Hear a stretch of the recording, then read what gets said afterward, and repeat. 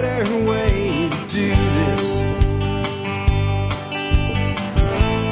Let me show you a better way. You don't have to be another face in the crowd. You don't have to live the way. Hi folks, this is Jack Spirko with another edition of the Survival Podcast. As always, one man's view of the changing world, the changing times, and the things that we can all do to live a better life if times get tough or even if they don't. Coming to you once again from Hot Springs Village, Arkansas, high atop the Highway 7 Ridgeline from TSPN, the Survival Podcast Network headquarters. Today is July 27th, 2011. It's a Wednesday, and we are doing episode 711. 711 today. I think that's kind of a cool number because sometimes I stop by 7-Eleven and get a cup of coffee. Anyway, what are we going to talk about today? We're going to talk about lessons from the man who stopped the desert. That's the name of today's show. The gentleman I'm speaking of is named Yakuba Sawadogo, and he is the son of a peasant farmer and never really learned to read or write, but he is now among my list of the most brilliant people in the world because of the difference that he made. I was turned on to this guy by a listener who saw a trailer for his show on YouTube. I did watch the trailer and thought it might be interesting. I watched it last night, and frankly, I was blown away. And the only weakness in the documentary was they didn't really describe exactly how he did what he did to a great deal. And I think I figured out it's because it's so simple. They kind of did it, and I just didn't get it. But I wanted specifics. So the show, if you listen to the show as soon as it comes out, it came out a bit late today. And I didn't get started recording till almost 10 this morning, even though I've been at my office for several hours. I've done as much research as I can on the mechanics of how this works for you, this method of farming he's using, called using a Zai, Z-A-I. I'm going to get into that real deep with you today. I'm going to tell you the more important things I learned by watching this documentary about survival and about how we're all very similar throughout the world and what we need and what we're concerned about. Before we do that, though, let's go ahead and take care of our sponsor of the day, number one today, silverandgoldshop.com. That's the wonderful Mary Beth Maidmont there. I think silver and gold should be part of your portfolio, your overall asset portfolio. I don't think you should cash in your 401k, your insurance policy, all your money in your paycheck on Friday and sit on nothing but gold and silver and hope that the world collapses so you can become wealthy at it, because I think it's a really bad plan. But I think not having some of it as a store of value within your investments is a really bad idea. And I think the time to start is probably when you're about 2 years old. That's when you should start maybe collecting and adding silver and gold to your portfolio. So how do you do that? Well, hopefully you have a really wise mom, dad, aunt, uncle, grandma, grandpa who, instead of giving you a piece of plastic crap around your Christmas and your holidays and your birthdays and stuff like that and graduations and all the little events that happen in kids' lives, maybe they put a little silver dollar in your hand. Great place to get some cool ones with some real stories behind them. Silverandgoldshop.com. Check them out today for your personal needs and for, passing on the message that there is such thing as a store of value still in the world, and it falls into silver and gold. Next up today, HarvestEating.com, the illustrious, the famous, the wonderful Chef Keith Snow. You know what I love about Chef Keith? He's like a real guy, man. He's just like me when I have him on the show. We can talk.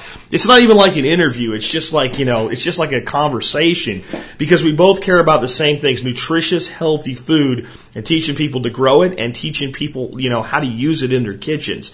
So check out HarvestEating.com. If you want to know how to use all this great stuff we talk about growing, all this great stuff we talk about getting from, local farmers and CSAs and stuff like that. If you want to get it outside of just the peppers and the tomatoes, folks, check out HarvestEating.com. Chef Keith will teach you to cook locally and seasonally. Next up today, remember to connect with me on Facebook, YouTube, Twitter, and our forum. Last but not least, do consider joining the Member Support Brigade. If you do that, you get exclusive content available only to members. You get discounts now to 29 different vendors. If you're buying any stuff in the preparedness, gardening world, anything that from one span of what we talked to the other, there are vendors back there that offer you great discounts and great products.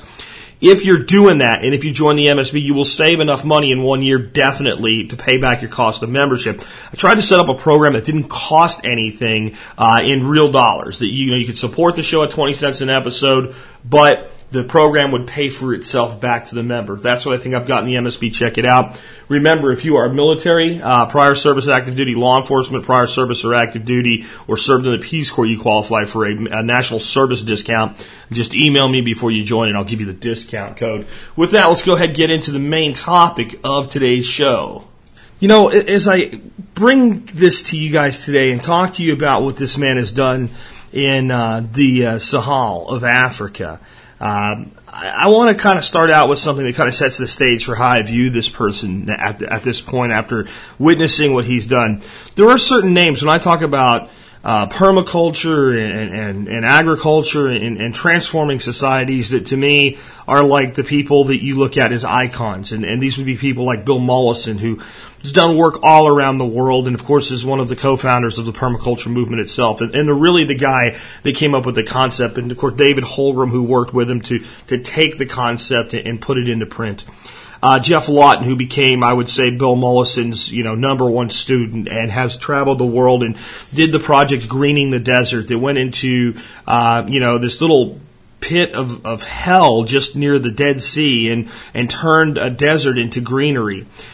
People like Sepp Holzer, who has transformed an alpine mountain into something that's so amazing that it'll actually, grow lemons in the Austrian Alps. People that have actually transformed society, not just came up with really great ideas and proved they work, but did it in such a way and on such a level that other people looked at it and went, we have to do this too, and that in their actions and in the results of their actions, people who otherwise would have starved have been fed. This guy may have done more of that than the other three that I just mentioned. And I don't know that his impact globally is as big, and I don't know that it will be as big, and I don't know that the long term will be. But when it comes to the people that have been fed so far from one person's actions, that might be this person who's fed more human beings than anybody else on the planet. He lives in a place called, again, the Sahel region of Africa in the nation of Burkina Faso. It's a little strip of land. If you find the Sahara Desert and you go to the southern reaches of the Sahara and then you keep going down into tropical Africa, there's this little strip in the middle that's not quite sure what it is. It's like somewhat arid forest and somewhat desert. At least that's what it was, and over time, due to bad agricultural practices and just destroying the land overall with modern techniques, it's pretty much turned into an additional extension of the Sahara Desert. It became synonymous with famine in the 70s, in the 80s, as they had some droughts there. Droughts that were, not just weather patterns on some levels, they were also because of the fact that the place has been deforested. And if you take away trees, you cut rainfall in a region. That's just the way that it works. And in this place, this man grew up. He grew up as a very poor young boy. He was sent off to a neighboring nation. I don't remember what nation that is, but to go to Quranic school, which was basically learn the Quran, work the fields, and beg for food. That's what he did for most of his childhood. And even though he was, reading these tablets of the Quran every day and trying to learn his verses, he really, I guess, had maybe what we would call, they don't say this, but what I get the message is he had a learning disability. He couldn't learn it. And he was there from the time he was a little kid till he was, an adult. And he never really learned what he was supposed to learn. But, I guess he did what he could, and he came up through the ranks. When he went there, he was the youngest, smallest kid there, and so he got the least amount to eat, and he got picked on and pushed around, and I'm sure that, they don't say that you don't want to ever paint the hero as pushing around, but I'm sure as he got older, he probably did a little pushing of his own, and he dealt with a very rough, tough childhood. And eventually he goes back home and is an adult, and his parents are glad to see him, but they're not real happy about how little he learned in Quranic school, being gone for the majority of his childhood. He was home once between the time he first went there and the time that he eventually came back. And I think it was about 7 years of age he went there, and about 18 when he returned, so over 10 years, and he really didn't learn anything. It almost seems like he still feels bad about that today, which I don't really understand why with what he's done and what I'm about to tell you that he's done. But he decided, well, I got to do something. So there was a market near the town, and he set up a store, and he was selling stuff. And he was doing really well. He was kind of for the area. I mean, you and I might have looked at him and thought, man, he doesn't have a lot. But, he said every 6 months he could buy a new motorbike. And he had lots of money and lots of stuff. And he was a successful business person. And he experienced success for the first time in his life. He did this for a while, and he realized something, that if your success was based on money, it was unsustainable. Those are his own words. And that he had to find another way to do things. And he also saw people starting to leave. People were just leaving the town, leaving the nation. If anybody with any wealth was picking up whatever they had and running away. More on that toward the end when I talk about some of the wisdom I've gleaned from this gentleman. So he decided he was going to kind of quit. And even though he owned his own business, it was kind of like what we would look at in this nation as quitting a job, right? You've got this great business going. People show up and buy your stuff every day. You're successful. And when he left, his friends thought he was crazy. His parents thought he was crazy. All the village chiefs thought he was crazy. And he went out into the bush, the wilderness that was left, which was basically desert. And he was shocked at how much had disappeared even in his short life at that point. And he began to learn how to fix it, how to rebuild it, how to change things. And what I want to kind of talk about right now before I go on further is my view of that and how he's similar to Bill Mollison. Bill Mollison, again, permaculture's founder, if you're not familiar with him, worked in the logging industry. And he cut down trees for a living for a fairly large part of his youth. And one day he said he sat around and asked all the people that were there with him killing all these trees, just clear cutting the hell out of everything. This is during the construction booms of the 50s, right? When there were not just booms here in America, there were booms everywhere. There was such a demand for timber. And he said, does anybody here own a house?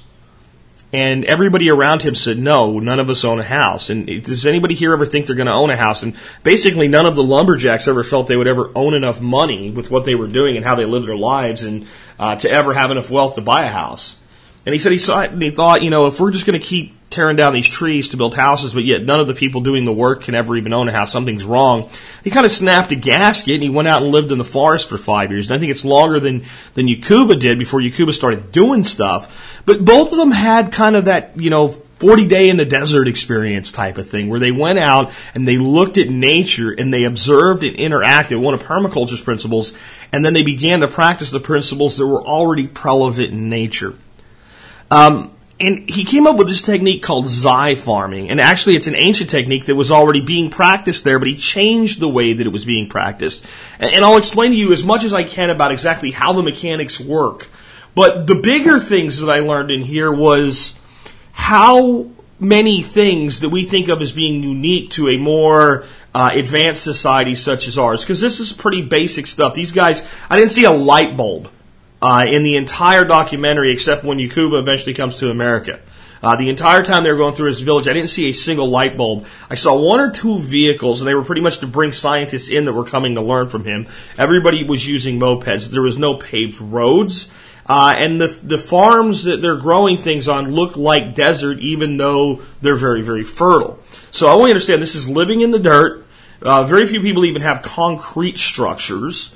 This is a very primitive society, and we would think that many of our problems here are unique to us and not to societies like that. The things would be different there. Well, one I learned is that, and I kind of knew this, but this reinforced it heavily, that there will always be resistance to new ideas. See, this Zai technique of digging holes, basically, was something that these people were doing.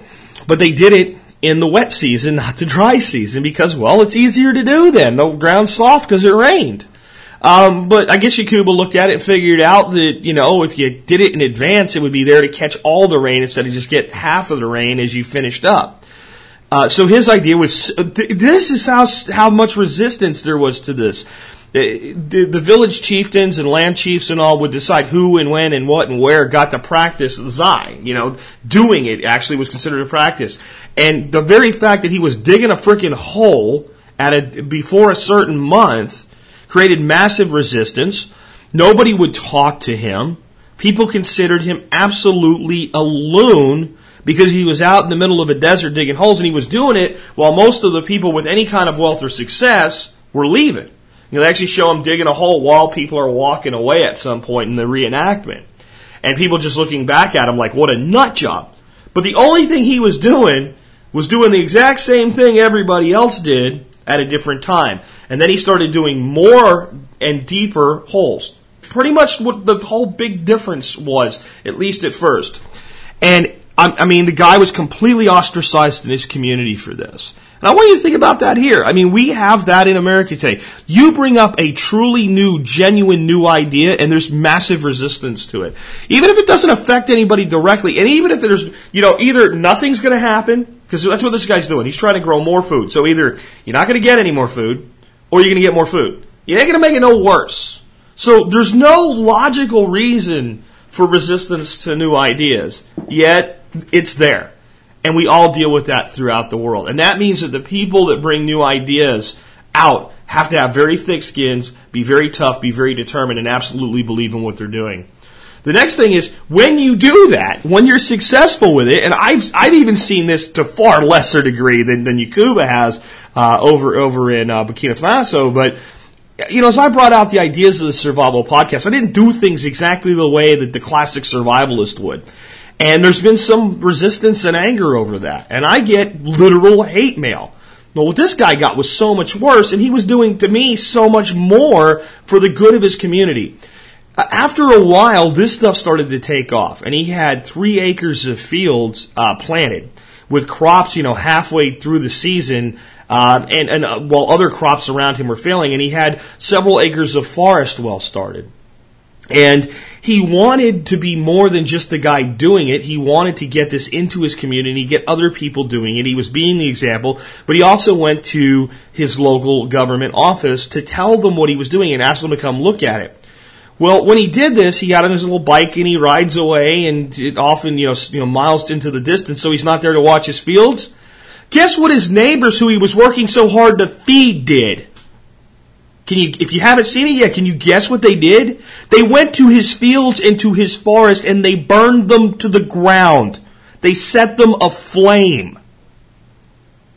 Can you imagine this? People are starving, leaving their country, leaving their community because of starvation. A man is out there doing most of the work himself, very few people willing to help him yet, has success in growing food, and instead of saying, dude, come on, man, help us out and help us do it too, they wait for the first opportunity and they destroy what he's built.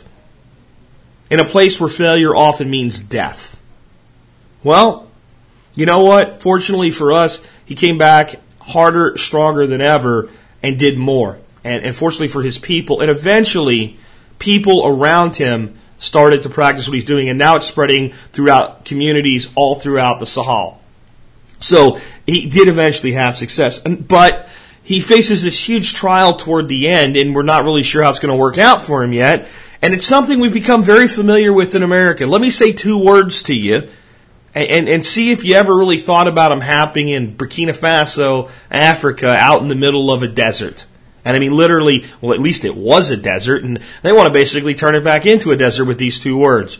Eminent domain. Eminent domain. That sounds like a very modern world problem, doesn't it? It sounds like a problem we deal with when people want to build highway infrastructure and things like that. Well, see, due to all these agricultural failures, and you just have to see, it's just, also, I guess it shows the universality of the incompetence of government. Not only is our government incompetent, so are all others when it comes to actually trying to structure people's lives and their social existence and interfere with things like private property rights. So he has this, it's like a 30-acre forest now, and there is nothing in the entire Sahel that looks like this. There's nothing with the biodiversity. There's hundreds and hundreds of species of plants and animals growing, all this stuff going on. And it looks very desertish, but yet it's very lush. And when you see it from a distance, it doesn't have this big swath of green like an oasis, but then when you see people walking through it, it's shaded and it's got all this stuff going on. They wanted to tear it down. Yeah, because they wanted to expand this town because of all the agricultural failures. The place is becoming very urbanized, so they want to build houses for people to live in. So what they do when they're going to do this, they don't we have court battles here and, town hall meetings and all. They just go out and start driving concrete stakes where certain things are going. Well, they drove a stake that shows a line that's going to put in a road that will cut the man's father's grave in two. He has his father buried on his land. And this road will put basically a house on one side of the road, a house on the other side of the road, and bifurcate his father's grave. They also put a stake on the inside of his house.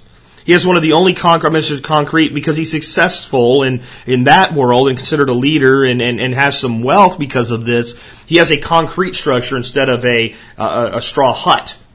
That's how remote this place is. Well, they went into his building where he stores his seeds and where he sleeps at night, and they put a stake, one of these concrete stakes, right in the middle of his house. So they're going to take his fields, his lands, his home, and his forest. Now, eventually, I don't know how much the Obama administration had to do with this, and if they had anything to do with it, kudos to them. Because even when an ass clown's an ass clown, when they do something right, you be on it. You give them respect where it's due. I don't know if it had anything to do with that directly or just the overall exposure. But at this point, the government of Burkina Faso is at least not going to destroy his forest. But he still has his other lands at risk, and he's waiting to see what happens. But that is a commonality, folks. It's government taking private property from its citizens is not unique to the Trans-Texas corridor in Texas, where they want to take, basically a 1-mile strip of land that goes from Mexico to the Oklahoma border, and most of it's private property, and they want to take it away. A 1-mile wide strip to put in a 4-lane highway and a railroad track. So, I mean, that's obscene, but having a desert, the whole place is desert, right? The only place that's not desert, that's where they want to build more urban sprawl. It's insane, but it sounds like something, doesn't it sound like something Washington would do, regardless of whether there's a D or an R after the name of whoever's president, whoever's in charge of the Senate or the Congress at the House at a time? Doesn't it sound something dumbass like we would do? Like when we were going to put solar panels in the California desert? You see the similarities here. Do you know that Schwarzenegger, to his credit, came up with a great green energy plan? They were going to use a combination of public and private funds and build the largest solar farm ever created in the California desert. And Barbara Boxer, and what's that other one's name from California? 2 senators stopped it because it might disturb habitat. To put a freaking solar panel in a desert, all it would have done is provide some shade. I'm sure the desert creatures could have used that. So they were going to put solar panels in the middle of the desert. And Schwarzenegger says, if I could not put solar panels in the middle of the desert, where can I put them? And he's got a point there. Regardless of what you think of the guy, he's got a point. So do you know where they're putting solar panels in California now? Well, there used to be that wonderful, wonderful place called San Joaquin Valley, right? Where they had all this, modern irrigation, and they shut the water off to save a fish. And these farms that have been there for 60 years growing almonds and peaches and tremendous amounts of produce, well, some of them have turned it into desert. So now they're going to put the solar panels in the desert we created by turning the water off, and the desert that was really a desert in the first place will just remain untouched. It's the same kind of asininity that we deal with government everywhere, and that's why we have to fight it where and when we can, especially when we think we can win. But the biggest commonality out of this, food is our greatest need. He says we have to solve the food problem, and he's right. And if we don't feed people in this world, we're going to have civil unrest. And a lot of the stuff that's going on in the Middle East right now is not about so much government in of itself. It's not about how their leaders are elected. It's not about their desire to be free and democratic like the United States, because most of them really don't think about being like the United States at all. That's propaganda bullshit on your TV, folks. Don't listen to it. The goal of the average Egyptian is not to be like the average American. Not put in that simple text anyway. It's because of food and food prices. And I'll give you some of his wisdom at the end that really cuts into that. But food's our greatest need. And when I say that, I kind of mean food and water together as a whole. We often split those as survival needs. In fact, the 5 primary survival needs, food and water, are separate. But they're really kind of one and the same. Because you don't get food without water. And you have to manage water properly if you're going to have food. And if you have enough food, you must have some water somewhere. So they really are interconnected to each other. And when it comes to agricultural practices, they're inseparable. So we have to make the most out of the water that we have to solve our problem, our biggest problem, which is food is the greatest need that people have. So before I go more into like the individual wisdom of this guy, let me talk to you a little bit about this Zai and how it works. So I'm watching the whole thing and I'm just waiting for a freaking diagram. And the people that put this film together, they did a bang-up job. But honest to God, if you guys could have put a diagram and gave some specifications on the depth, the diameter, stuff like that, I mean, it would have been so much better, because if this guy's so concerned with sharing his knowledge, how about we get the knowledge out there? How about we tell people how to do this and see if people can pick it apart and make it work in different parts of the world in different ways? But basically what I was able to find out through about an hour of research to find different things about Zai farming is, and I can only find it in hectares, but I converted this to acres, because I think in America, and most of my audience is American, we think more in acres than hectares. So you dig holes. And from what I can see, you dig a hole about 1 foot in diameter and about 1 foot deep. And I think you can go bigger or smaller and deeper or shallower, but that's about the average one I can find in pictures of the ones that are being done by Yakuba right now. And you dig, this is and these guys don't have any machinery at all, so they do this with hose. 5,000 to 10,000 holes to an acre. That's a lot of holes. Okay? But that's what they do. And the thing is, during the dry season, when he's doing this, instead of during the wet season when people are trying to plant at the same time and all, there's no shortage of labor over there. There's plenty of people, and they have big families, and they can all get out there and grab a hoe and start going and start doing this. Once you dig the hole, you incorporate organic matter, compost, manure, anything you can pretty much get your hands on. You put some of it in the hole, and you fill the hole a little bit. And then you plant. That's the basic technique. So this guy did all the things I said by digging a hole and throwing some shit in it. Okay, that's as basic as I can make it. And other people were doing it, and he did it differently. And he transformed the landscape with moderate changes. And folks, there's a permaculture principle there. I mean, in fact, the whole thing is permaculture. It really is. And every principle, designing from patterns to details and things like that, they all apply. Integrate rather than segregate. I mean, all of these principles apply. Designing from patterns to details really comes to mind when you look at the wholes. But the big one that I see is use small and slow solutions. That's principle 9 of permaculture. And that's what he did, a very small, slow solution, because while he was, growing sorghum and grain and things that people would directly eat, he grew a forest. And there was no immediate return on that. But that's the basic technique. Then he started to make some changes to these. And I already told you one of them is, and that is to do the prep work in the dry season, which despite all, and it was tradition, and he was defying tradition, and this led to all of the problems and people burning his stuff down and hating him and not talking to him and all this idiocy because he dared to break with tradition. But to the prep in the dry season, to me, if you think about this, if we wait till it starts to rain and then we go out there and start digging the holes, much of the rain doesn't get into the ground. They never say this in a documentary, but I just look at it and go, duh. But if we go out there in the dry season and we do all the prep work in the dry season, so the field is totally prepped, and then when the rains come, we plant. We get a much better penetration and retention of water, and we give the organic matter some time to sit out there and incorporate itself into the soil. So we prep in the dry season. One of the other things that he added, and this is something I think maybe we can use, because I don't know how many people out there want to go out and dig 10,000 holes in an acre and throw stuff in it, but one of the things that he did to make this work better, there had been some, World Hunger Organization projects and stuff like that, and the people basically, it was too complicated, it didn't work right, and it cost too much, so eventually the people of the region destroyed these big money projects because the projects themselves were destroying the lives of the people. So the people rebelled against it by destroying it. But they had one thing they had done with these projects that was simple, low tech, and inexpensive that he looked at and said, maybe I can do this. And this is create low rock walls on contour. When we hear the word on contour and we're thinking permaculture, what do we think? Swales.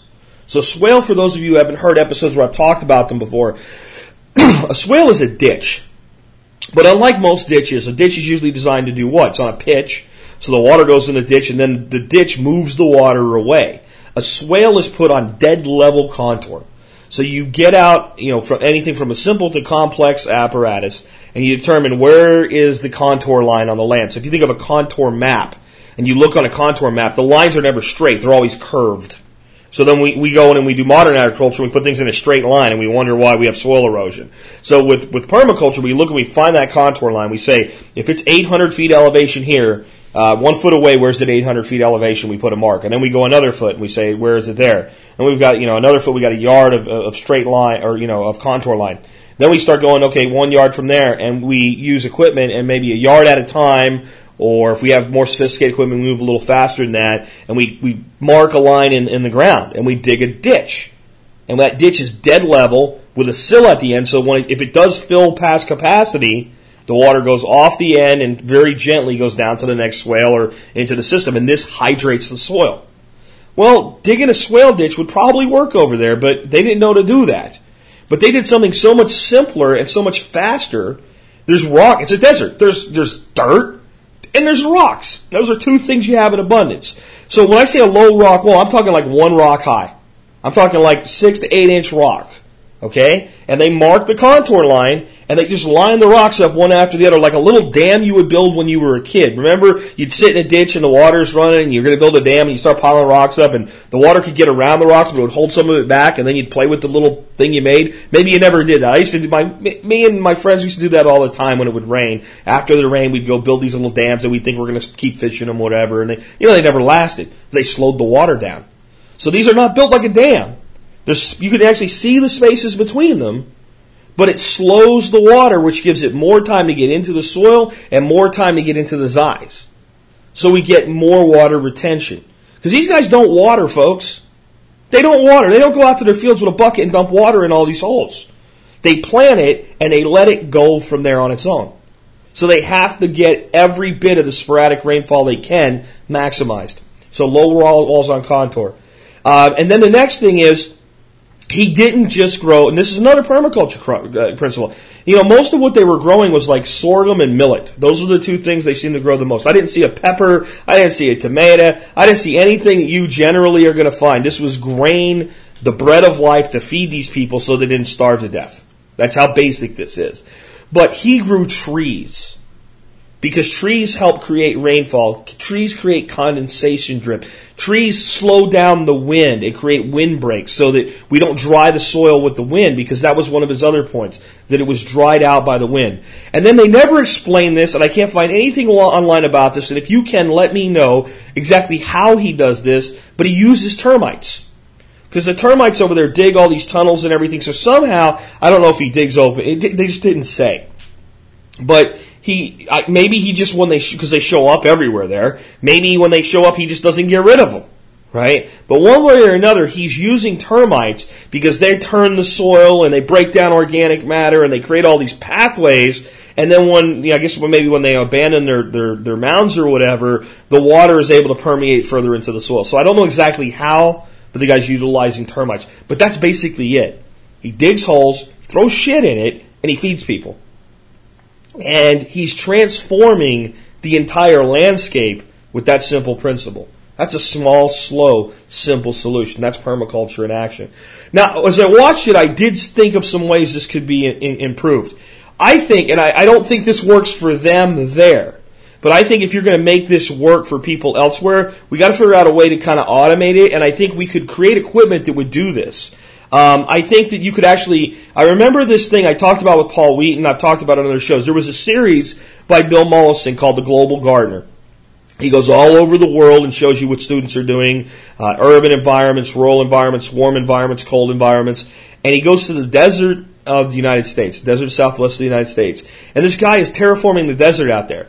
And he built this thing that kind of looks like a steamroller, right? It kind of looks like a roller for rolling out when you put blacktop down. But the wheel part has these triangular points. And all it does is make dimples in the soil.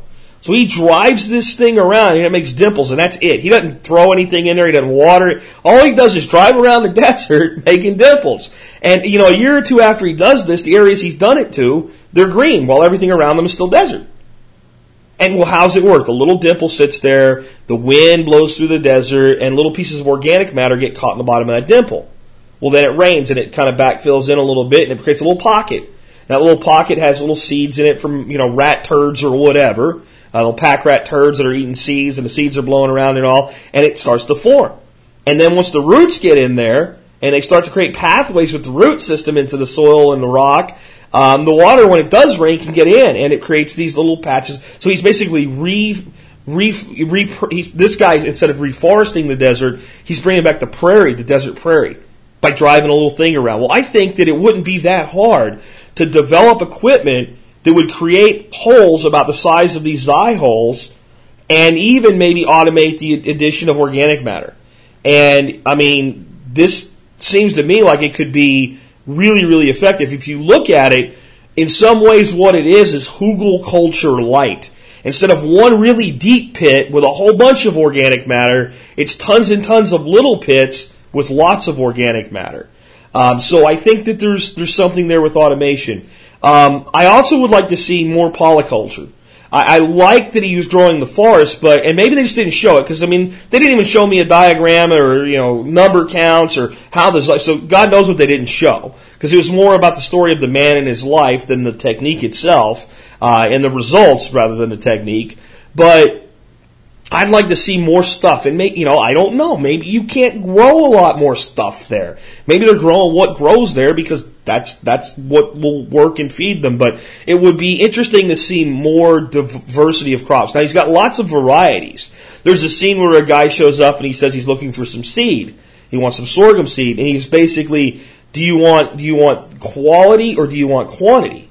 And he said he was looking for quality, and that was about, you know, bigger seed and higher yields and things like that instead of the speed of growth. And he basically said, when anybody comes to me into my seed house, and they can tell me what they're looking for, whether they want quality porridge or whether they want, you know, more tolerant or whatever it is, I have seed for them.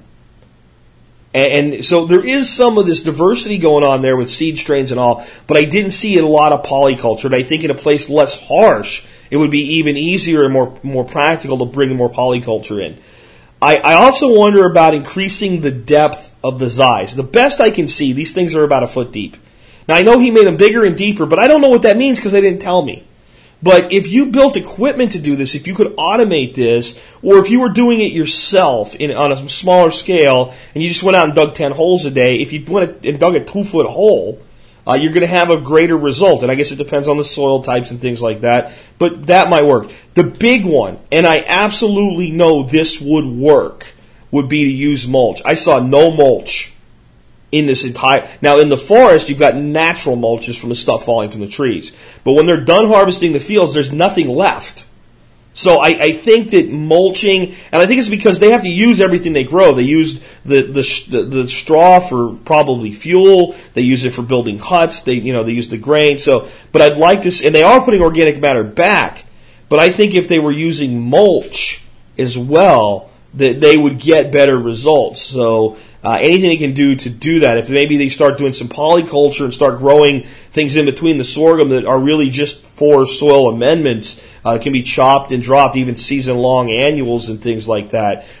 There's a tremendous opportunity for an even greater improvement there from what I can see. But, hey, this guy's doing it in the middle of the desert. He seems to know what he's doing. There might be a reason. Maybe everything they can use for mulch, because they only have so many resources right now, has to go to making compost, mixing it with manure so that they can actually fill the zais. So maybe it's not that they don't know or don't want to. Maybe they don't have enough stuff. But if you were to do something like this on land in America, we have so much lush vegetation in much of our nation, it would be really easy. And maybe they just never thought about growing mulch. And maybe it's because they have to use every foot they can to grow food so they don't starve. But if you can make it work, I think that would be a big improvement. Then the next one, and this is one I know would work as well, instead of just using the low rock walls, incorporate true swales. So that the water is not just slowed down, but actually stopped and permeates into the zai fields. So those are my ideas for improving it. And, the reality is these guys are doing it on the ground, feeding themselves with it, so they're doing it right, so I'm not putting it down. But I think that some of my solutions probably are practical and some of them may be impractical. I won't know until I play around with this maybe on a small scale. But it is a very interesting concept.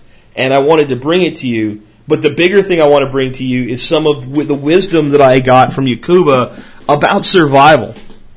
And I want you to think about this one. I didn't sit down and watch the entire documentary a second time. I watched it about 11 o'clock on my laptop sitting in bed. By the way, if you buy the DVD, I bought the correct regional DVD for North America, and I put it in my DVD player in my TV set. And those guys over there in London must not know what they're doing, 1080 films, because my disc didn't work in my DVD player. When I threw it in my computer, it worked just fine.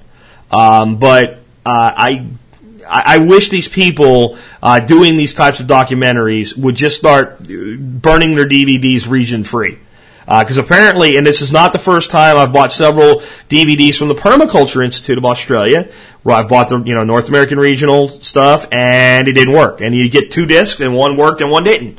So I know it's not like they got it completely backwards. So that's just a caveat, and I'm not upset. I don't want my money back from them or anything like that. I'm happy to support their work, but it didn't work. But as I was sitting there in bed with this thing laying on my stomach, watching this DVD with my earphones in so I wasn't disturbing my wife, who was already out for the night, I was listening to him speak in his native language and reading the subtitles. And the one that struck me more than anything else as a survival topic is he said nothing makes people nasty faster than insecurity. So as soon as their life is not secure, they turn nasty. Now you think about that. All of the concerns we have with civil unrest, all of the concerns we have with societal breakdown, what really causes it? In the survival world, much of our bias tells us that the reason society breaks down is because there's people out there that the moment they have the opportunity to get away with committing crimes will. And there is a small segment of that. But that small segment generally is out there committing crimes anyway. They're just being a little smarter about how they go about doing it. Fortunately for us, most of them are pretty stupid and get caught sooner or later. But the majority of people, if they walked by a store and they looked out a window and they realized it was unlatched and they realized they could go in there and steal stuff and they looked around and there was nobody around and they really thought they were going to get away with it, the majority of people still aren't going to do it. So it's not just the law enforcement that causes the breakdown. It's insecurity. When people aren't sure if they're going to eat, when they're not sure if their kids are going to eat, when they're not sure of their futures, when they begin to lose hope, they'll do whatever it takes to get by till tomorrow. And it was the exact word he said, nothing makes people nasty faster than insecurity. And I when I heard that, I thought, man, this guy has lived with the type of society that we fear. And he stood right in the middle of it and helped to make a difference. There's a message for us there as well. But there's also a negative message there. We need to understand that. If we don't make sure that we start taking actions that are sustainable to feed people in this country, we leave ourselves open to a lot of things. How about, the real revolution that we don't want? And how about it all happens in the ballot box? How about we go to true full socialism one day? Because enough people are hungry to demand it. No bloodshed, no nothing, just enough hungry people. Because I'll tell you what, welfare is not sustainable. Food stamps, not sustainable. Medicare and Medicaid, not sustainable. Social Security, not sustainable. We have to come up with sustainable ways to feed people. That's why it was great having, what's her name from the Dinner Garden yesterday on the show. I just slipped for a second. Holly Hirschberg. She wants to plant one garden for every 6 American families. And see the similarities there. Here we have this lady down from South Texas who's a typical suburban mom who had some hard times with her family, but lives in a nation where you can have hard times and really kind of be okay for now, who puts together a program to feed people. And then we have a guy that lives in a place where if you don't feed yourself, you're going to starve, and he does the same thing. They take different methodologies, but the results are the same. And that's because I think inherently we know that. It's not just about feeding people because it's the right thing to do or a good thing to do or a noble thing to do. It's because there is a certain amount of self-preservation in ensuring that people can actually feed themselves. And there's self-preservation of physical safety, but there's also preservation of our way of life. And that kind of leads me to his next, pearl of wisdom. And I need to watch this again with a pen and paper and write down some quotes from this guy and publish a list of 20 Yakuba quotes, because this man is, I don't care he can't read or write, this man is a genius. He said you can't preserve your wealth by running away. Think about that. You cannot preserve your wealth by running away. And I guess he means because you're going to leave behind the thing that is your real wealth, and that's your land, your ability to feed yourself. See, all of these people had lands that they were farming, but when they couldn't get a yield anymore, they ran away. And the societies began to crumble, and everybody went from being in the country to being in the city where they had civil unrest, because if you can't just run to the city and think everything's going to be okay. Because if the people are coming from the farms, and unlike America where when that happened, we just bought bigger tractors and threw GMO crops and fertilizer on and got more food, right? They couldn't do that there. So for every person that left farming to come to the city, there was one less producer and another consumer. And there was nothing to offset it. So they ran away, but any of the wealth that they had, they eventually lost. I want to ask you to think about that. I want to ask you to think about just the statement itself. You can't preserve your wealth by running away. And realize that this 57-year-old man over in the Sahel of Africa who can't read or write is the one that told you that, not me. The next one is, and it was right toward the beginning, we have to solve the food problem before anything else. We have to solve the food problem first. That no matter what you want in a society, if people aren't fed, you're not going to get there. And I'll leave that one speak for itself. The next one was, if you cut down 10 trees a day and plant none in a year, you're doomed. And that's the way we've been living, not just in the Sahel of Africa, but throughout most of the world. For every 10 trees we cut, we are not planting even one in a year. And that is deforesting the planet. That is all these things that the global warming greenie nut job people that are so convinced it's real don't understand. A carbon tax isn't going to fix the frickin' problem. Planting trees fixes the problem. At least it starts to fix the problem. But it's so much bigger than global warming, right? It's rain. Forests create rain. I know it's hard for you to understand that because they don't teach you that in school. They teach you the sun evaporates the water and there's the water cycle, and they're not wrong. But that tree is such a component of that. A tree is a giant hydraulic pump. Think about this.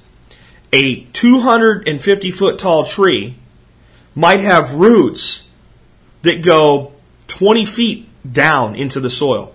So it's 270 feet from the tip of the root to the top of the canopy. And it pumps the water all the way up to the top of the canopy. And it keeps growing. And we get transpiration off the forest. That means the tree pulls up a certain amount of water and some of it's released. And then we get condensation off the trees. So the trees are part of the water cycle and we're leaving them out. It's not just the soil retention. It's not just the conversion of CO2 to oxygen. It's not just the carbon trap, carbon cycle. I don't deny the carbon cycle, folks. I know it's real and it's important. All of these things are there. Well, you can't have the world become something that will feed everybody without forests. And the desert grows as the forest shrinks. So if you cut down 10 trees a day and plant none in a year, you're doomed.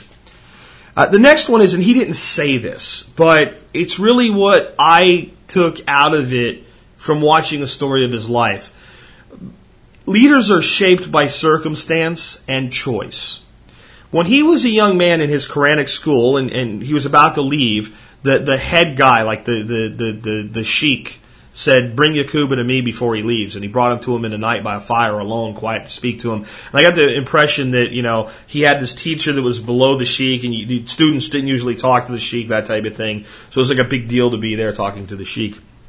And the sheikh told him that he didn't need to worry about the fact that he wasn't able to learn, that he would go home and he would become a leader of men. And, of course, Yakuba told him, "Not me. My family's nothing. I'm nothing. I can't even learn this. I'm in here 10 years, and I can't learn what everybody around me's learned." And the sheikh told him, "You don't have to worry about that. This is what's going to happen for you. Just go live your life and basically figure it out."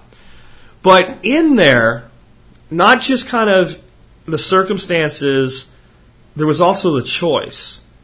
So when he was doing very well as a business person and had more money than any time, it would have been easy to just keep saving money and use that to help his family and try to become a business person in his community. But he knew that it wasn't sustainable, and it wasn't. The markets ended up getting busted up by the military over discrepancies and things like that, and basic thuggery. So if he would have stayed there, it wouldn't have worked out. And all of these people that are eating today would still be having to run away or starve if he hadn't done what he did. So leaders are shaped by circumstance and choice. And I think that one of the big things that's missing in America today are the leaders. Where, in words of Lee Iacocca, where have all the leaders gone? But I don't necessarily mean leaders as heads of state or heads of major corporations. I mean leaders in our own lives. Everybody wants somebody to do something for them instead of shutting up and doing it for themselves. Every time there's a problem, well, somebody should fix it. Well, how about you? And maybe you're not going to feed the entire Sahel, and I'm not either.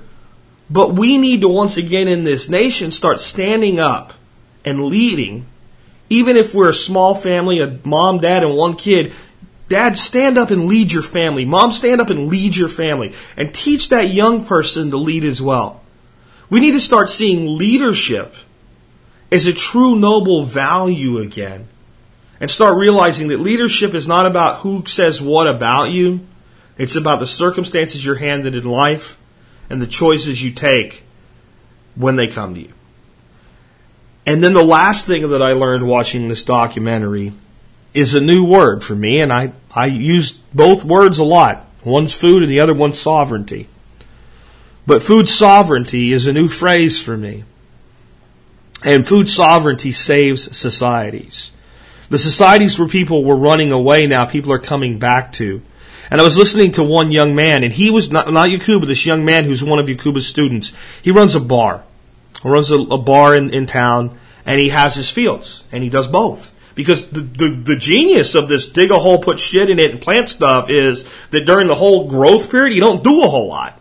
Right? I mean, there's all this time to actually just dig your holes, take care of it, get it ready to go, plant it, and harvest it. So there's not a lot of work in between. So these people are able to do other things that is just a component of their lifestyle, much like you having a home garden when you come home from work, that type of thing. In fact, they have less work they do for their garden, and it's much bigger and produces much more. But he was talking about how he didn't want to leave the town because he didn't want to leave the elders. And when I first heard him say that, and he was the subtitles because he's speaking whatever language they speak in Burkina Faso. And when I first read that, I thought, oh, he means like some kind of allegiance or authority or something like that. But as he kept talking, he said because they need us to help them. As they get older, they're not going to be able to do things, and they need young people to step up and help do what they can't do anymore. And because we have food sovereignty now, because we have that, I can stay here, and I can run my bar, and I can make a little bit more money and take care of my family, and I can help my community. And boy, that'll hit you. If you really think about what that means, and this is why we've been able to get away with stupidity in our country, because there's so much food here. And there's so much subsidy, and there's so much, basically robbing of one person to feed another. And there's so much abundance in this country that we've become spoiled upon it. But we're not food sovereign anymore ourselves. We're really not. We've crossed over several times back and forth to becoming net importers of food. We're destroying our aquifers. We're destroying our soil. We're looking to science to fix the problem instead of nature to fix the problem. And we in this nation, as our population continues to grow, we're putting our food sovereignty at risk. Not just our national sovereignty. And let me ask you this. How long can a nation or a city or a state or a household remain sovereign in its manner if it's not sovereign in its ability to feed itself? I can't believe how much this merges with some of the things that I've been talking about lately. With the end of Friday's show where I was talking about your responsibility to have some level of control over how you're fed. And then I watched this video a few days later. I mean, this is exactly what I was trying to say. But told by the story told by a man that lives thousands of miles away in a totally different situation. with a totally different set of needs. But folks, we have to be able to feed ourselves. I know I've said that to you before, but I hope you'll take a new look at it today. And I want you to start thinking about that word, food sovereignty. And I want you to start asking yourself, how sovereign are you individually with your food? How sovereign is your town, your city, your county, your state, and your nation? And is it important? I think it's important, but do you think it's important? Is it important to you to have food sovereignty? Does it sound like something maybe we should have been paying attention to, even though we haven't been? I do. And I can't recommend this highly enough that maybe you consider adding this DVD to your collection. It's not a how-to DVD. And I didn't expect it to be.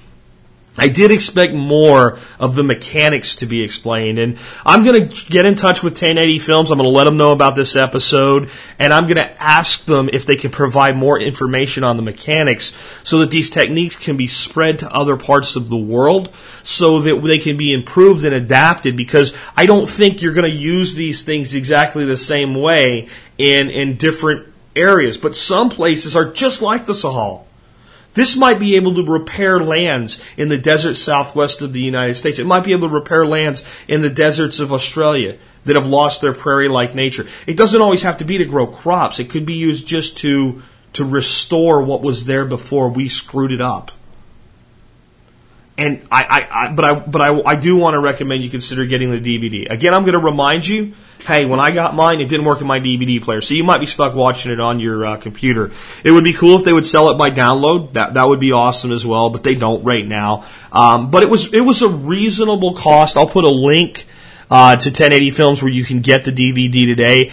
That was over in London. I bought it last week. It was here yesterday morning. So it was relatively fast shipping. I think the shipping on it was like $10 or something like that. And shipping from London, and that's where you have to buy it from right now. It's not, out of the question or anything like that. It comes out to be like $30 or something like that because of the exchange rate, because it's in Great Britain pounds and the dollar's weak against pound. But I think it's a good investment. And I think it's something that I'll watch a hell of a lot more than once. And even though I've told you the story, you didn't really get to experience it. So consider this, and consider watching it with your children. Consider setting up community viewings of this. Remember, I had Marjorie on from Backyard Food Production, and she said, one way to find people that think alike is to set up community events and have people come out to watch a free video. And then you don't have to have a great presenter or anything like that. I don't think this would be a good first one, but I think if you started to establish a group like that around gardening and permaculture and things like that, and preparedness, it would be a good one to eventually work in. Because I think people have to have a certain level of knowledge of the problem to understand how remarkable this simple solution really is. But this is absolutely phenomenal. And again, I now have a new name on my list of kind of who's who in transforming the world through agriculture. And that new name is Yakuba Sawadogo. Just a phenomenal man and a phenomenal story. With that, I will wrap up today. And if you have nothing else that you think you can do with your land, try digging some holes. That's what this man did. And by digging holes, he turned a desert into a forest. With that, this has been Jack Spirko with another edition of the Survival Podcast, helping you figure out how to live that better life if times get tough, or even if they don't. It's in our food these days, it's on our TVs. Sometimes we forget we are what we eat. I don't know the answer. It's like there's nothing I can do. It's the price we pay, I guess, when we follow all the rules. There's a better way to do this. Let me show you a better way. You don't have to be another face in the crowd.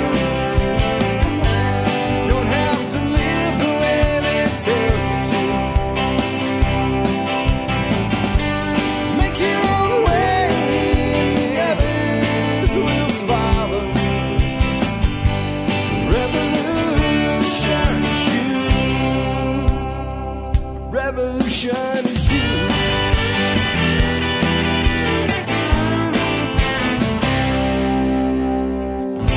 Someday we'll realize our children just can't pay nobody up there cares. They're living for today.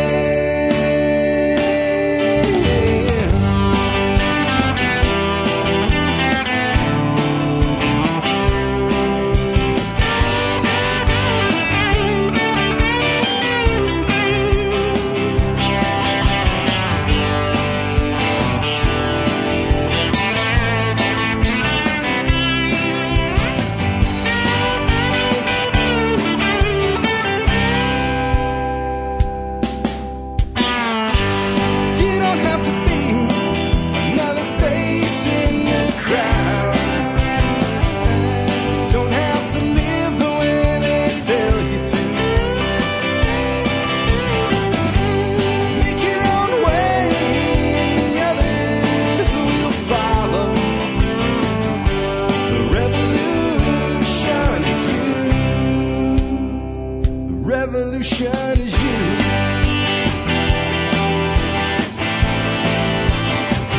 Revolution is you.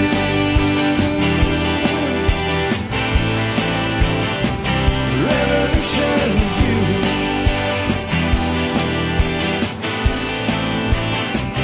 Revolution.